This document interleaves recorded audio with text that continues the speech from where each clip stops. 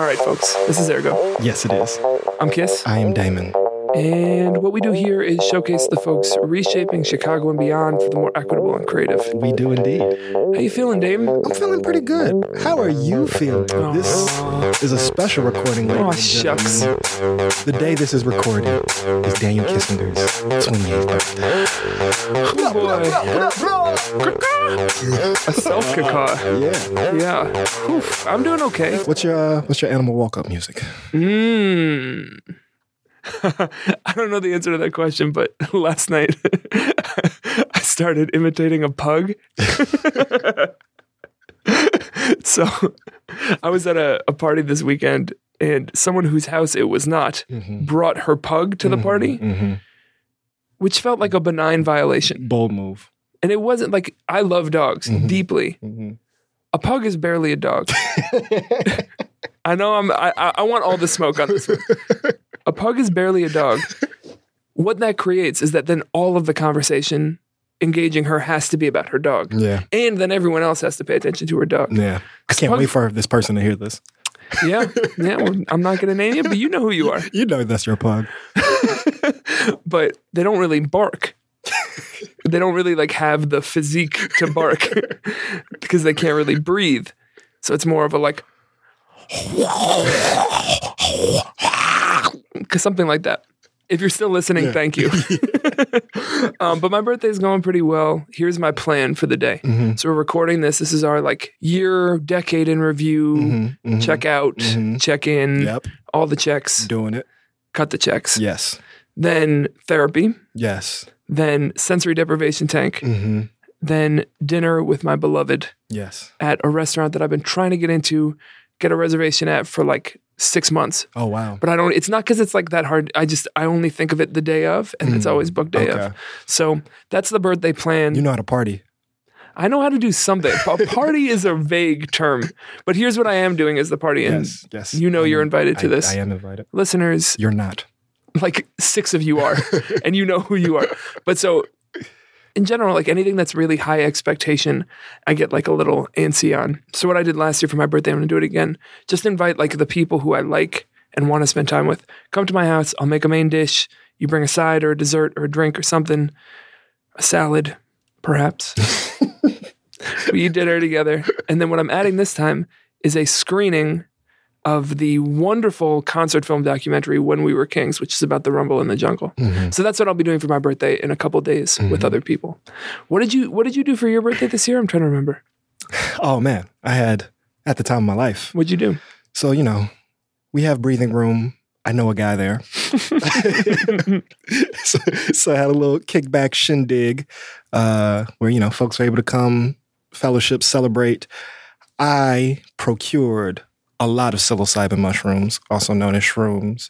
I personally took a lot of them, allowed other people to partake. Only a few, a smaller percentage than I thought and expected. Maybe 27% of the room had some type of shrooms. But that's enough. I think they're radioactive. So this spiritual drum circle impromptu happened, this chanting thing. It was amazing. Yeah. And so.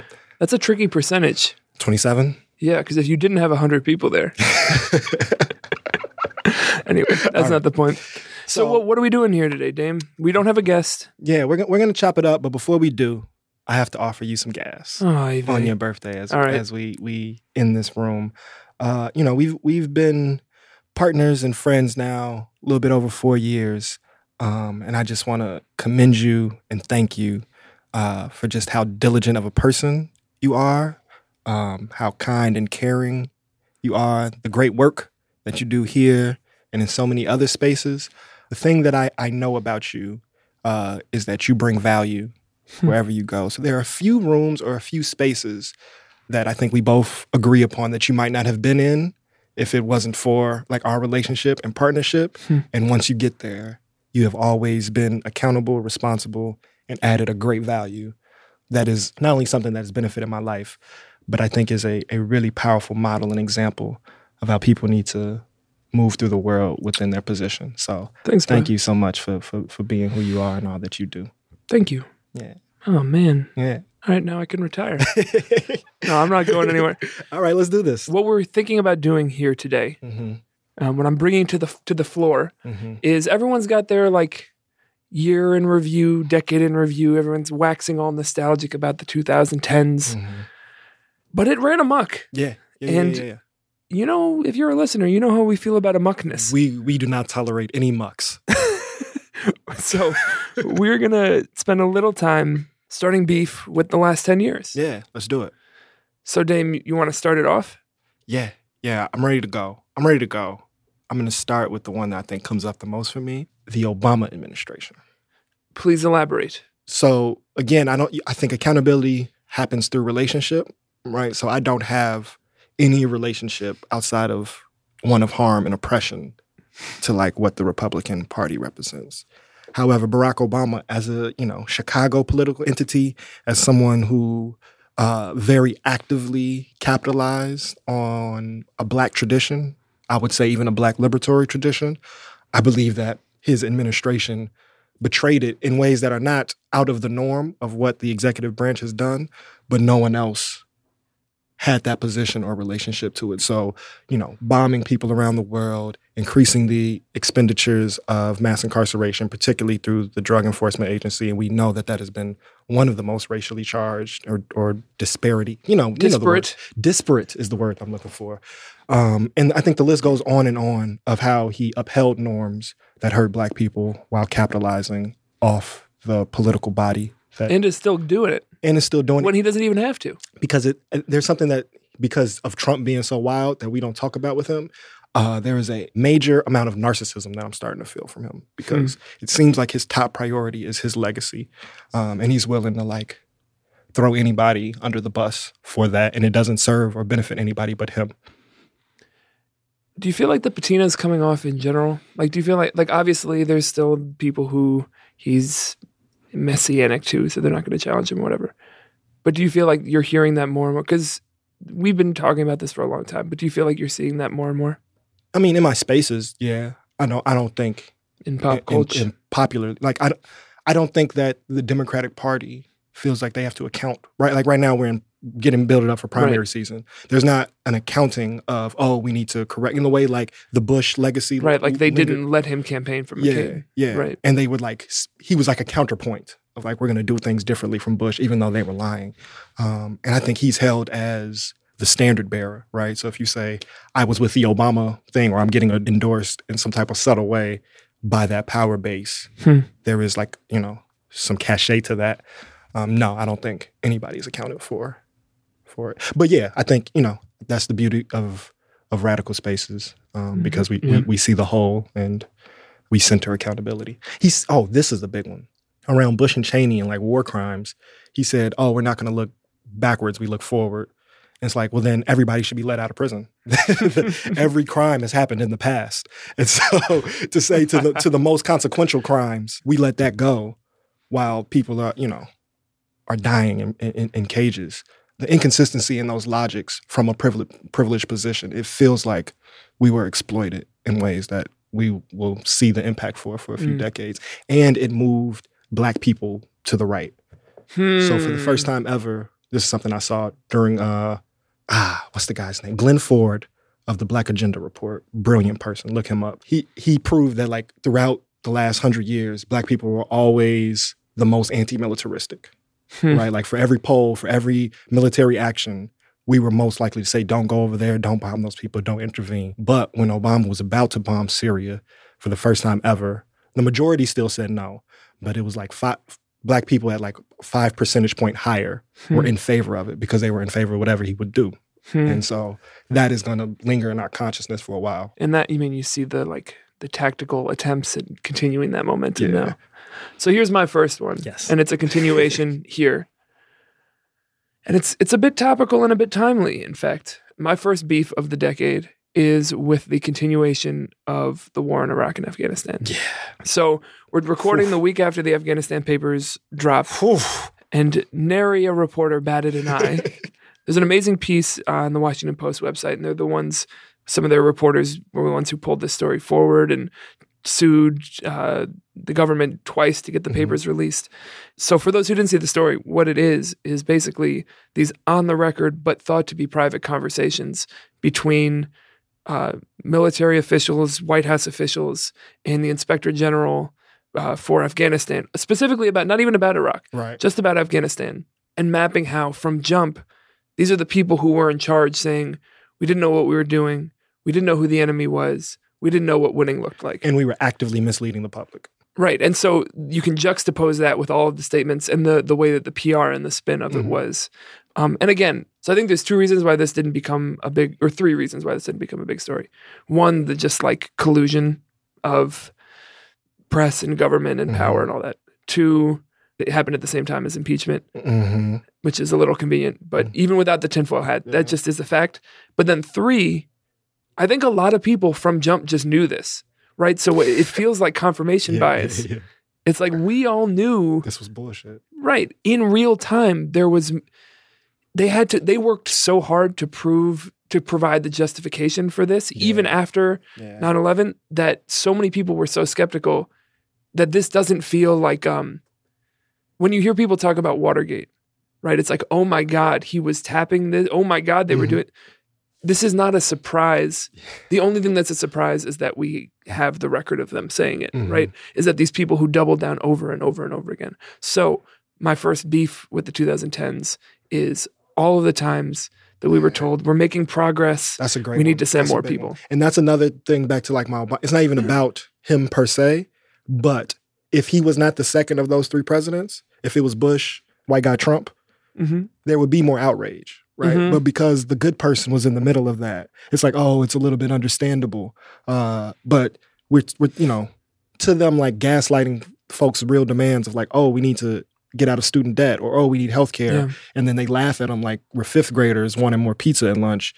It's like, how are we going to pay for that when there was $1 trillion just to Afghanistan? Yeah. One of the things that they talk about in the article, a military ranking member whose responsibility was to allocate resources for this one district in Afghanistan that was about the size of a medium-sized American state. And they were supposed to spend $3 million a day on a district the size of a state where people were living in nomadic huts.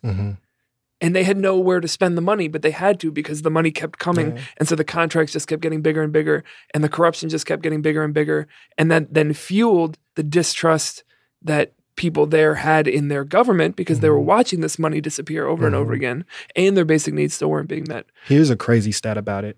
Adjusted for inflation, we've spent more money supposedly building infrastructure in Afghanistan that's not there than we spent in the entire Marshall Plan rebuilding Western Europe. So that's some solid beef.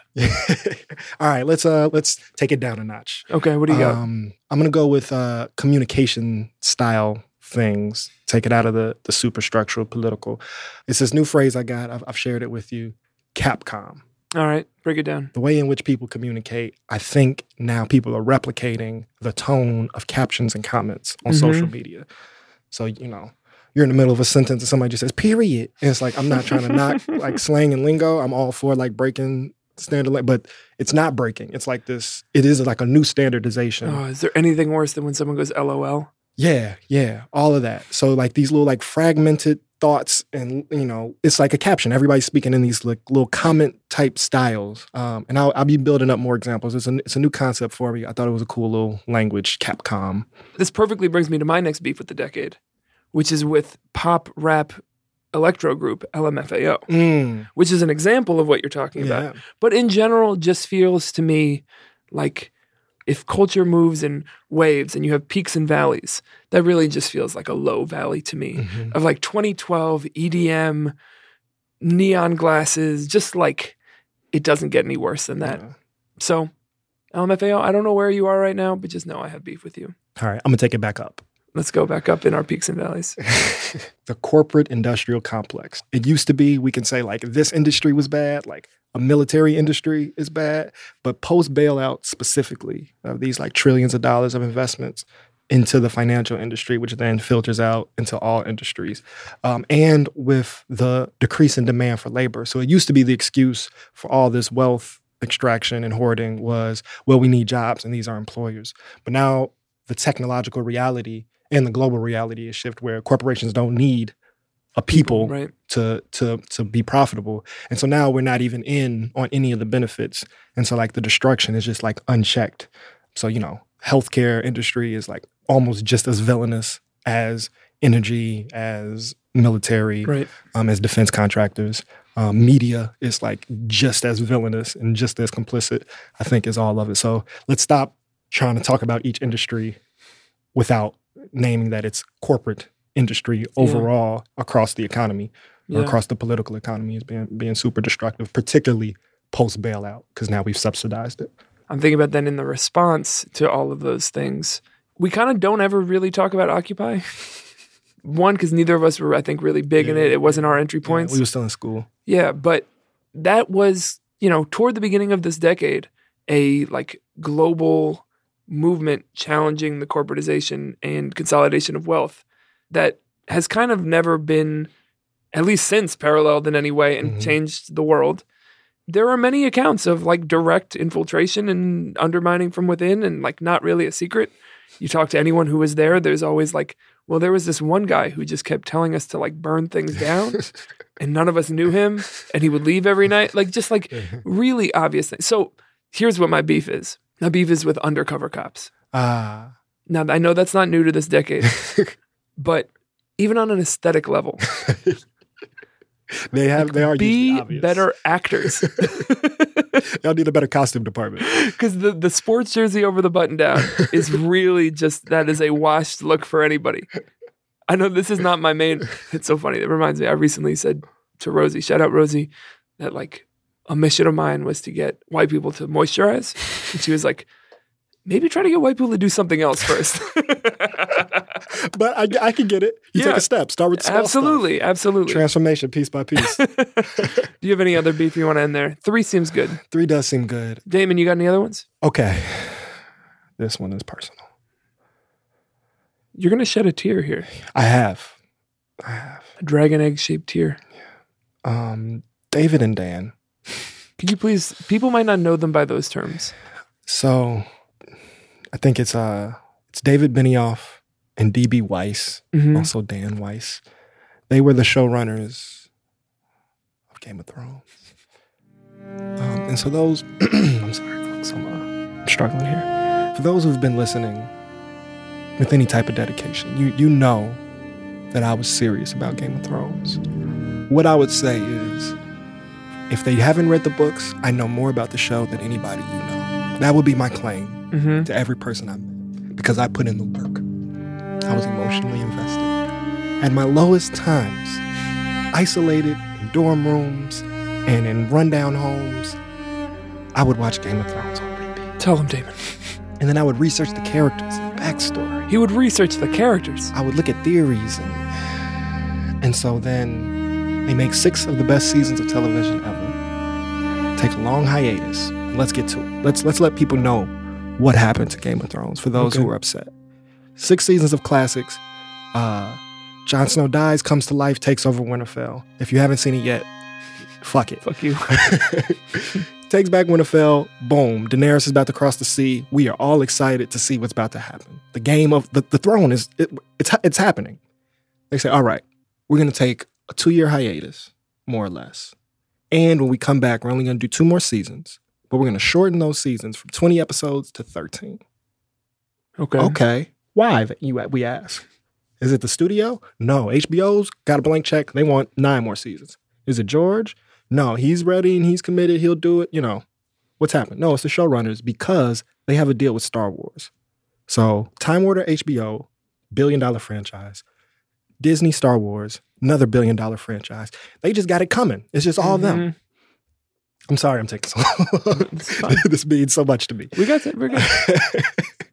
So they shorten the shit, and now the story doesn't make sense. Timelines are off.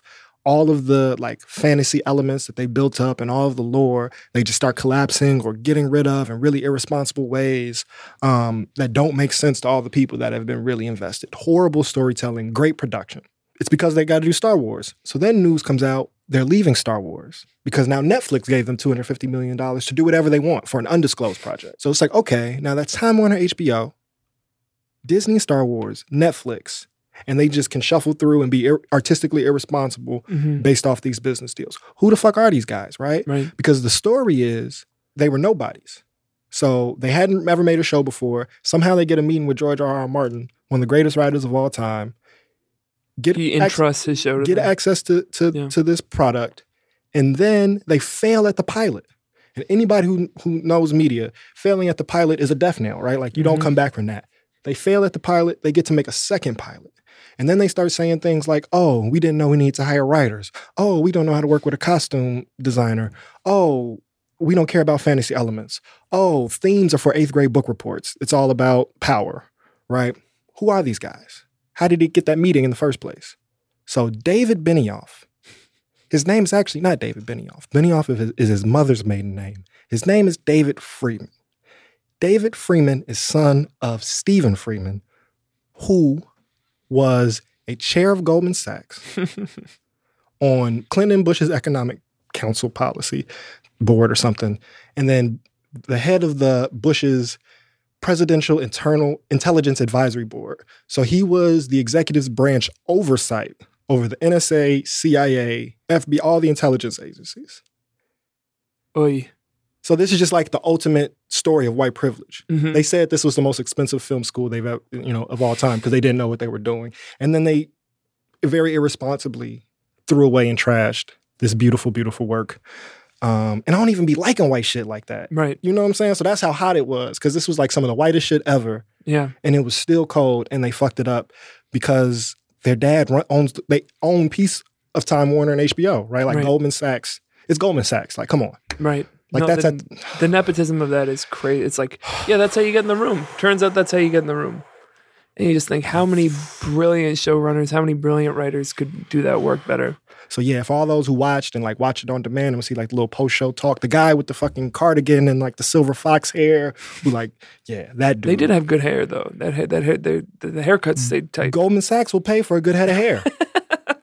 This is one thing you take from and his dad, this is the thing about his dad. I don't know who the bigger beef is. Almost with him, but his dad's worse. His dad was the head of the New York Federal Reserve Bank during the bailout and did not leave his board position at Goldman Sachs, which was illegal, and then basically said, fuck you, and increased his holding by $3 million, and then read a note to the public of like, I'm not following the rules. This is a distraction. I don't care. So he was on the board of the Fed while also being on the board of Goldman Sachs during the bailout. Yes. And then also had a hand in directing the policy under Bush. That led to the bailout. Fuck that guy. Yeah. That guy sucks. Yeah. So then, that's whose fault it is that Game of Thrones ended badly. Yes. When you're like, who do we blame? That's who you blame. Probably because I feel like they were going to talk about the Iron Bank and he's like, no, son, stop it. You think that was the pivot point? Because they were setting up the Iron Bank to be the power base of the whole thing, and then they just threw that away. Wow. All right, that's excellent. Let's get out of beef, but I need everybody to know. Yeah, no, that's a public service announcement if I've ever heard it. All right, who do you want to thank? Yeah, who else from the decade should we thank before we get into like the personal relationships? Like, who are people who just did some good shit these last 10 years? You know, all jokes aside, Alicia Garza, Charlene Carruthers, Philip Agnew, the whole infrastructure that started what is known as the Movement for Black Lives or Black Lives Matter. I know I didn't say all of the names, but you know, those people at the, on the national level, but then all the thousands of people across the country who came and showed out and have like irreversibly changed the discourse at minimum of our social political life and world. We wouldn't have a show. Yeah. Very like plainly if it was not for that. We'd have a different show maybe.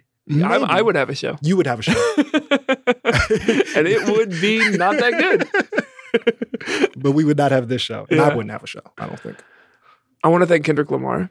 Ooh, great one. Put in some good work this decade. Underappreciated. We look forward to hearing from him at some point, maybe soon. Hope that But you know what? He did some good work. Congratulations. He just had a daughter in the last few months. Congratulations. We love you. What other thank yous you got?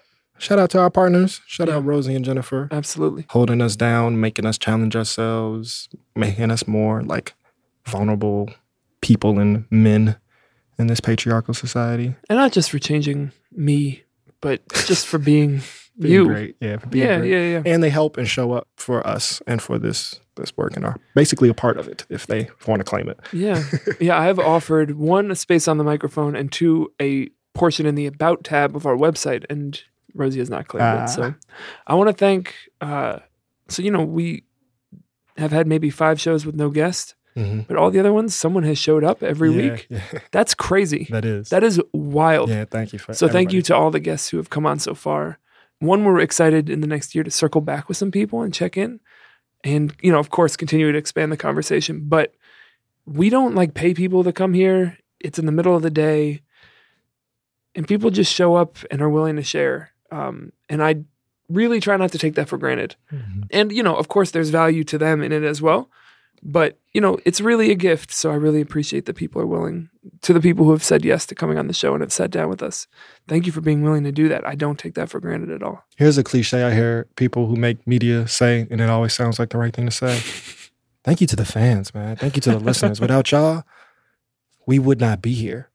And that is the truth. But actually, I don't know if that's true. Yeah, we might still be doing this. The thank you is true. That we wouldn't be here, I think I would still be here. Yeah. But we really appreciate that you do. Y'all aren't paying anything, so you're welcome. Please, if you listen to the show and you see one of us, please tell us. It feels really, really, really good. Yeah, we love that. I shout out to, I didn't catch his name, but I ran into him at the Humboldt Park Fieldhouse in the gym. Your boy. My guy. Yeah. Shout out you. Remind me your name next time I see you when I get off the treadmill. When I'm on the treadmill, I can't talk. I can't do. I'm out of breath.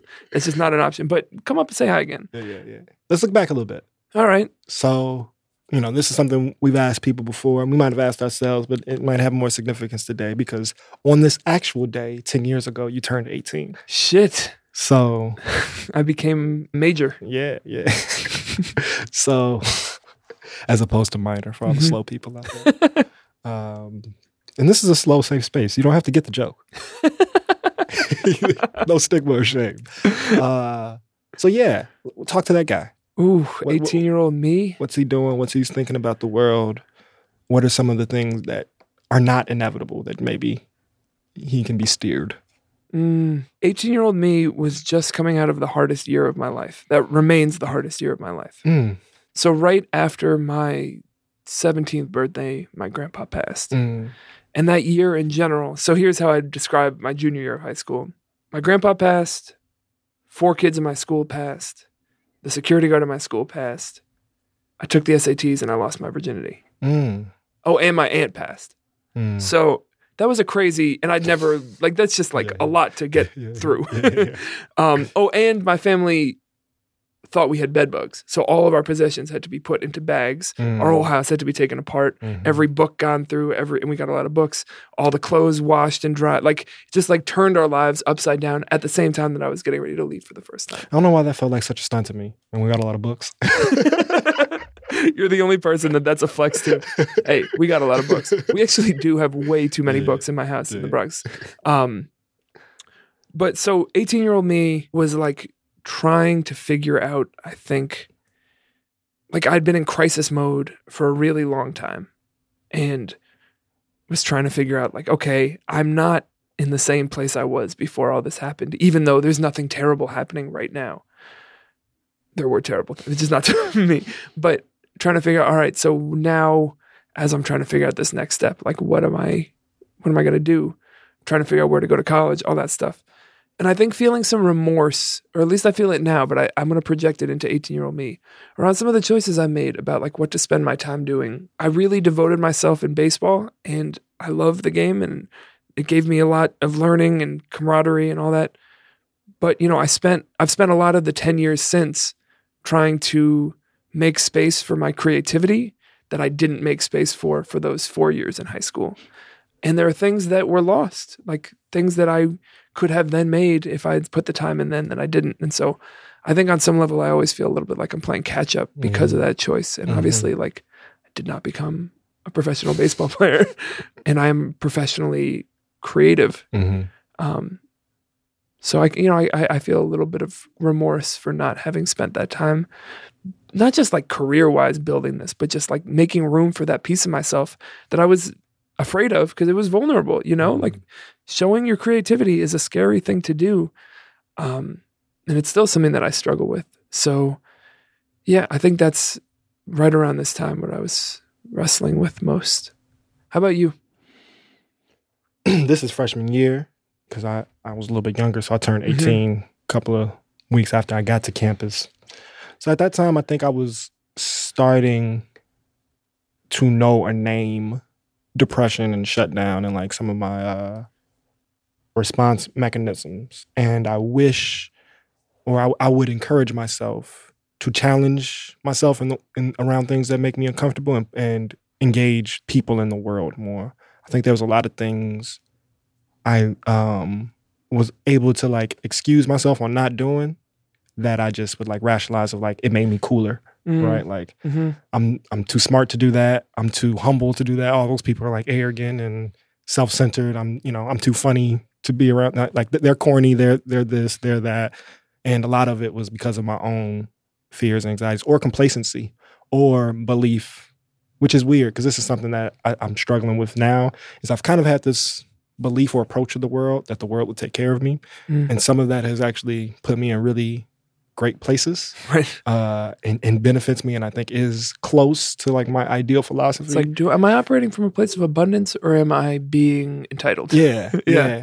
And I think I had some like child star prince of the the kingdom type of sense of myself that I always was like aware of. So I would try to like at least hide or suppress or healthily critique. But I think it allowed me to be stagnant in ways that, I look at these 10 years and there's so many skills and like experience and connections that I have had access to that I have not like harnessed. So. Does the fact that you didn't harness them, do you feel like you like let something down or let someone down by not doing that? Myself, yeah. Yeah. I'm pretty good right now on like what I've have and will offer to the world. So I don't feel like I owe anything. I always want to do more. Yeah. But I'm comfortable on that. I feel like I've cheated myself. I think it comes out most tangibly as an artist and like my lack of produced material. Yeah. But it shows up in a bunch of ways. You think you're gonna make some more stuff? I'm working really hard to put myself in that position right now. But still got a long way to go, which is scary because like, I've made a plan, I've been following it. And if I really do the math of this, I feel like I'm like 30 years out. And I need to like get out of my head and just like take more risk and be comfortable not being excellent or perfect all the time. Or in control or it all fitting the plan. Yeah. Hey. That's just an end of decade oi for the people. now let's look out. Yeah. So a lot of what we did this year, in addition to just keeping the show going, was building some new things that you will be encountering next year. Yeah. So we want to share a little bit of what we have coming up in the next few months that we haven't announced yet. And of course, you'll see as it happens, promoted and all that stuff. But this is your little what you're getting into with Ergo in 2020. So first off, starting January 3rd and then going all the way through January, we're doing a month of programming at the Apple Store on Michigan Avenue around tech, art, and activism.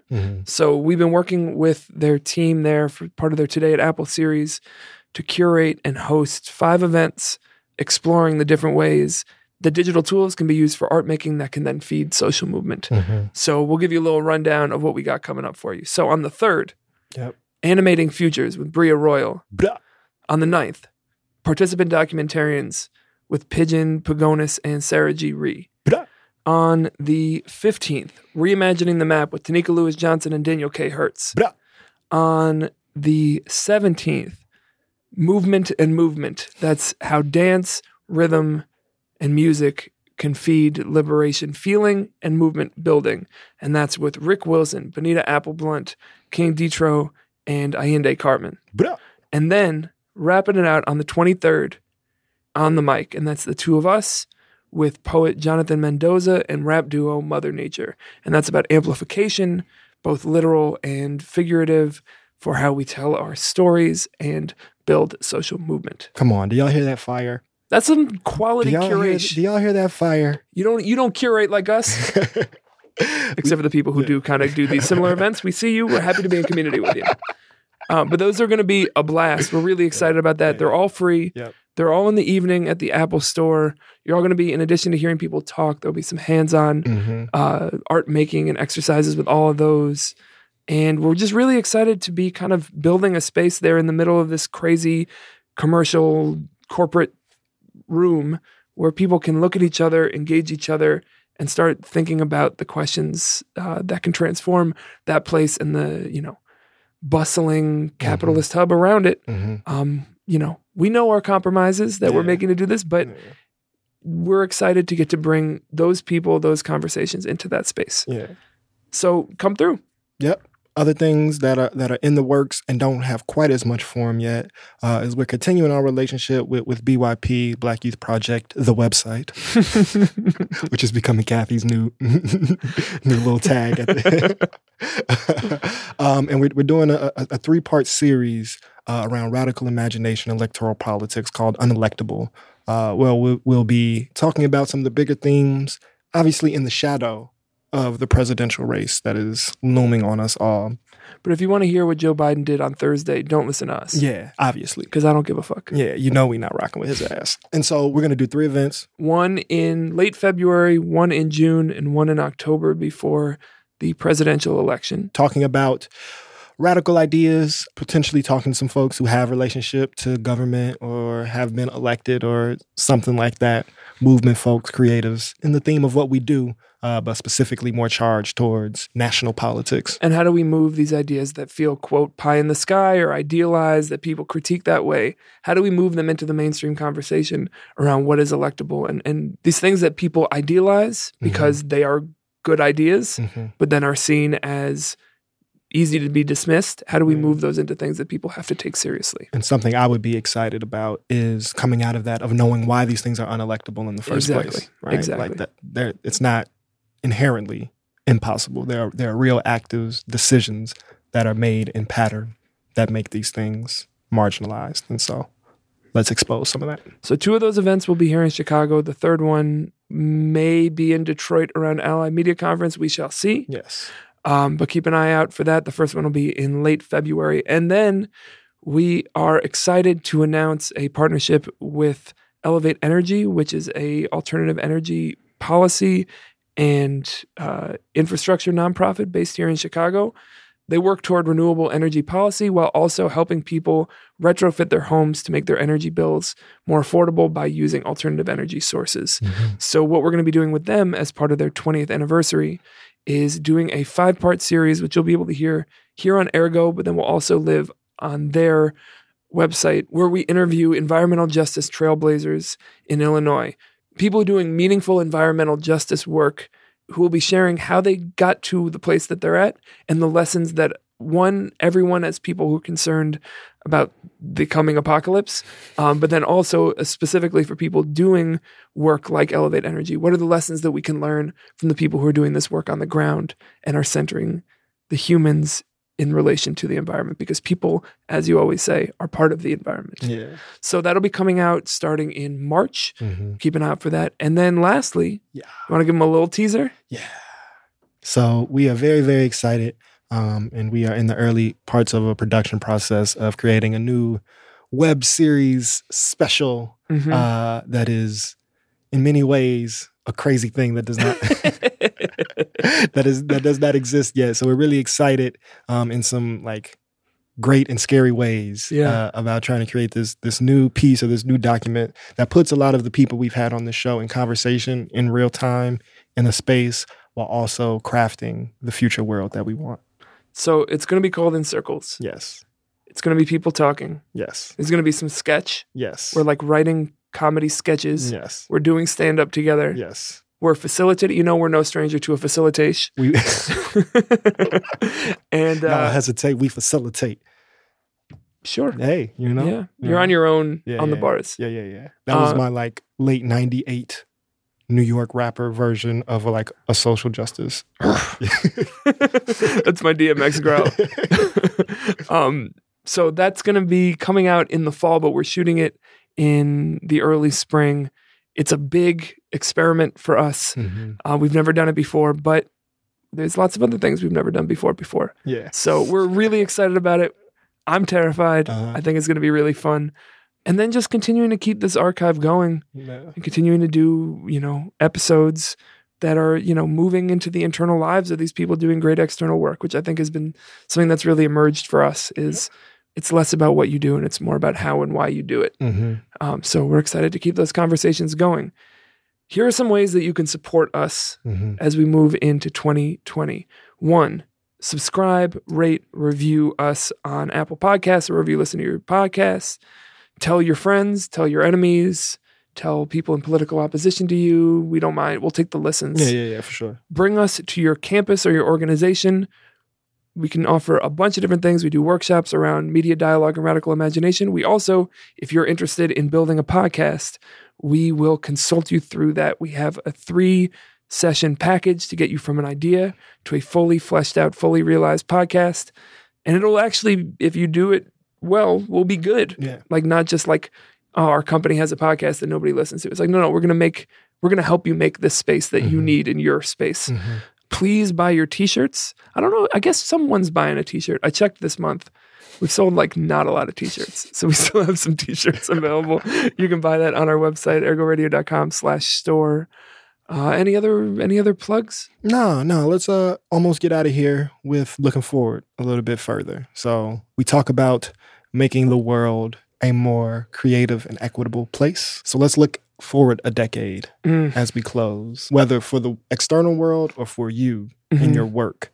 What are some visions or dreams for 2030, which is obviously not as sexy sounding as 2020. No one's going to be as hyped for that, but it's coming. What are your dreams for a more creative and equitable world and your relationship to it? So here's what I want to see happen over the next 10 years. I want to see globally an insistence and a dedication to acknowledgement and repair on a state level. It doesn't have to be too like I'm not even saying revolution. Like that's not this claim. What I want to see. I am. Sure. Great. I'm not saying I'm anti that. All I'm saying that what I want to see, states and governments that have done fucked up shit, admit you've done fucked up shit, and then figure out what you can do to. We have so many examples of this.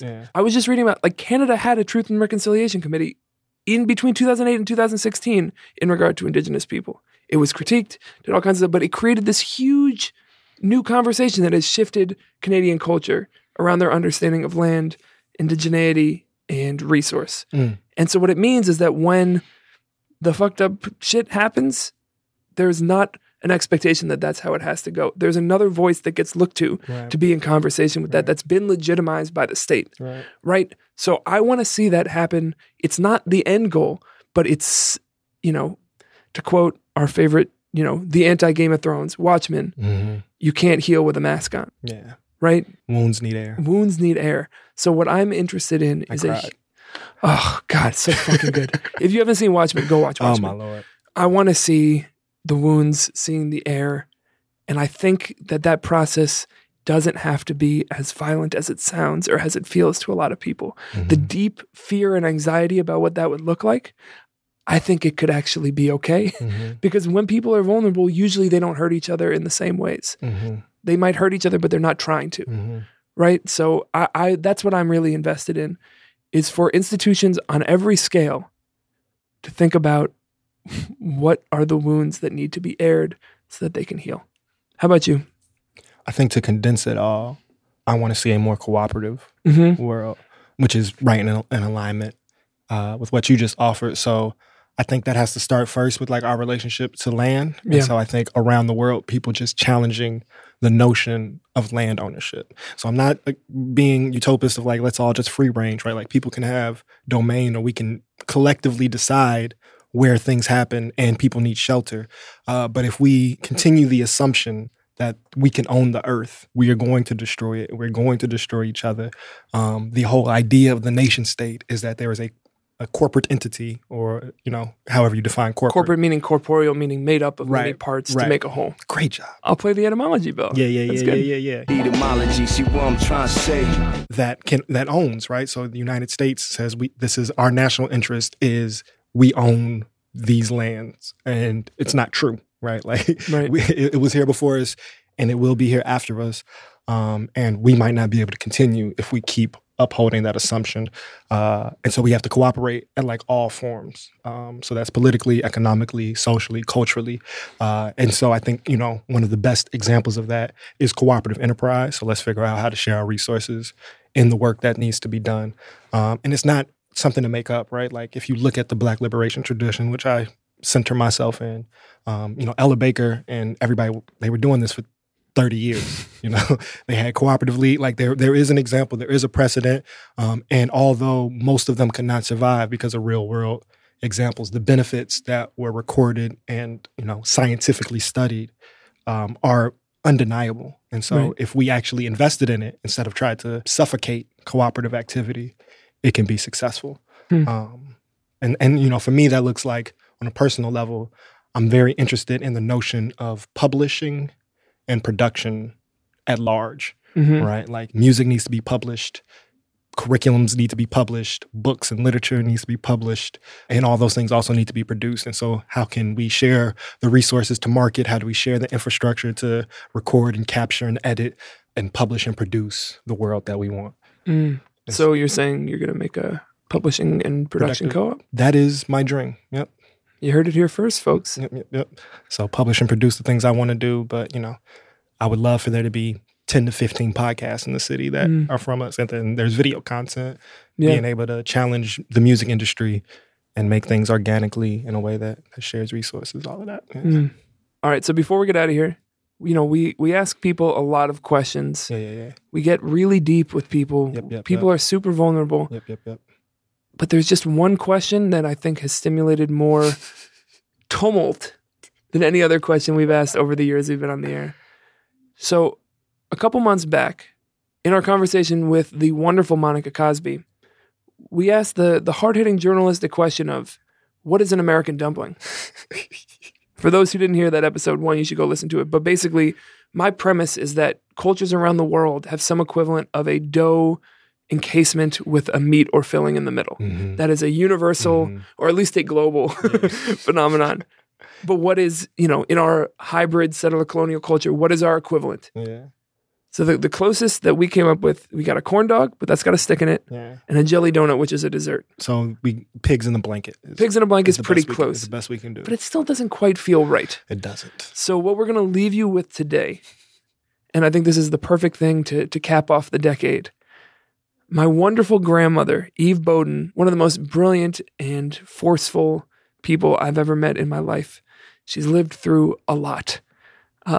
She sent in her response to that question, and while it does not answer it, I think it poses some good follow-up questions and contradictions for us to continue living in. So as we move into the holiday season, we want to leave you with my grandma, Eve Bowden's response to the question, what is the American dumpling? And all jokes aside, shout out to Grandma. Very grateful for grandmas. Yeah, all grandmas. Shout out to this grandma, Grandma Eve. Very grateful that she was listening. And I was really touched that she, was moved to the point of like wanting to call in and leave this message and went through the work of recording a voicemail. Yeah. So, shout out to Grandma. She's a fan of a voicemail. That wasn't a stretch for her. She's the only person in my life who leaves me voicemails. But she was ready. So she was queued up, ready to go. I'm grateful for this document. Thank you and much love to you. All right, folks. We'll be back on our next episode showcasing someone reshaping the culture of Chicago and beyond for the more equitable and creative. Much love to the people. Peace. So, honey, I just want to tell you you sound wonderful, and your podcast with Monica Cosby was great. And there is no American equivalent to a kreplach anyhow, or a dumpling, or a wonton, or a shumai. There is no American real equivalent. There's I forgot the Spanish, the empanada. I don't think that's the right word, but I love you, and I want you to know I'm keeping up with you, or keeping up with your doings. Anyhow, we'll talk when you have a chance. Bye. Hey, Dame. What's up, Kiss? I want you to meet my friend Miriam here. Hey, Miriam. Nice to meet you. Nice to meet you, too. Miriam is my oldest friend in the world. The whole world. And she is a devoted podcast listener. Are you? I am. Oh, well, that's love. I don't mean our podcast. I just mean podcasts in general. Okay. I love podcasts. How do you usually find your podcast? What do you listen to them on? The iTunes app. Yeah, I know. Very basic. You're not thrilled with it? It isn't the best. Well, the good news is we actually have a recommendation for you. Oh, yeah? Well, Ergo is sponsored by Overcast. It's an independent podcast app that embraces the open world of podcasting instead of locking it down. Man, it's for the people. No exclusives, no premium content, no paywalls, just a great podcast app for everyone. Get it free in the App Store where you get all the other things. Yeah. You going to check it out? Sounds amazing. Cool. We won you over. Look how effective this ad has been. Yeah. Pay us more money, folks. That's advertising in action. You see? Works. See, that's how good we are at selling things. We're doing this. Hey, yo, Harold, hit me up, man. I am an advocate and I can market your stuff because look how great we just marketed Overcast. We just gave an ad for them and an ad for us. I think it's time to get the fuck out of here. Let's do it.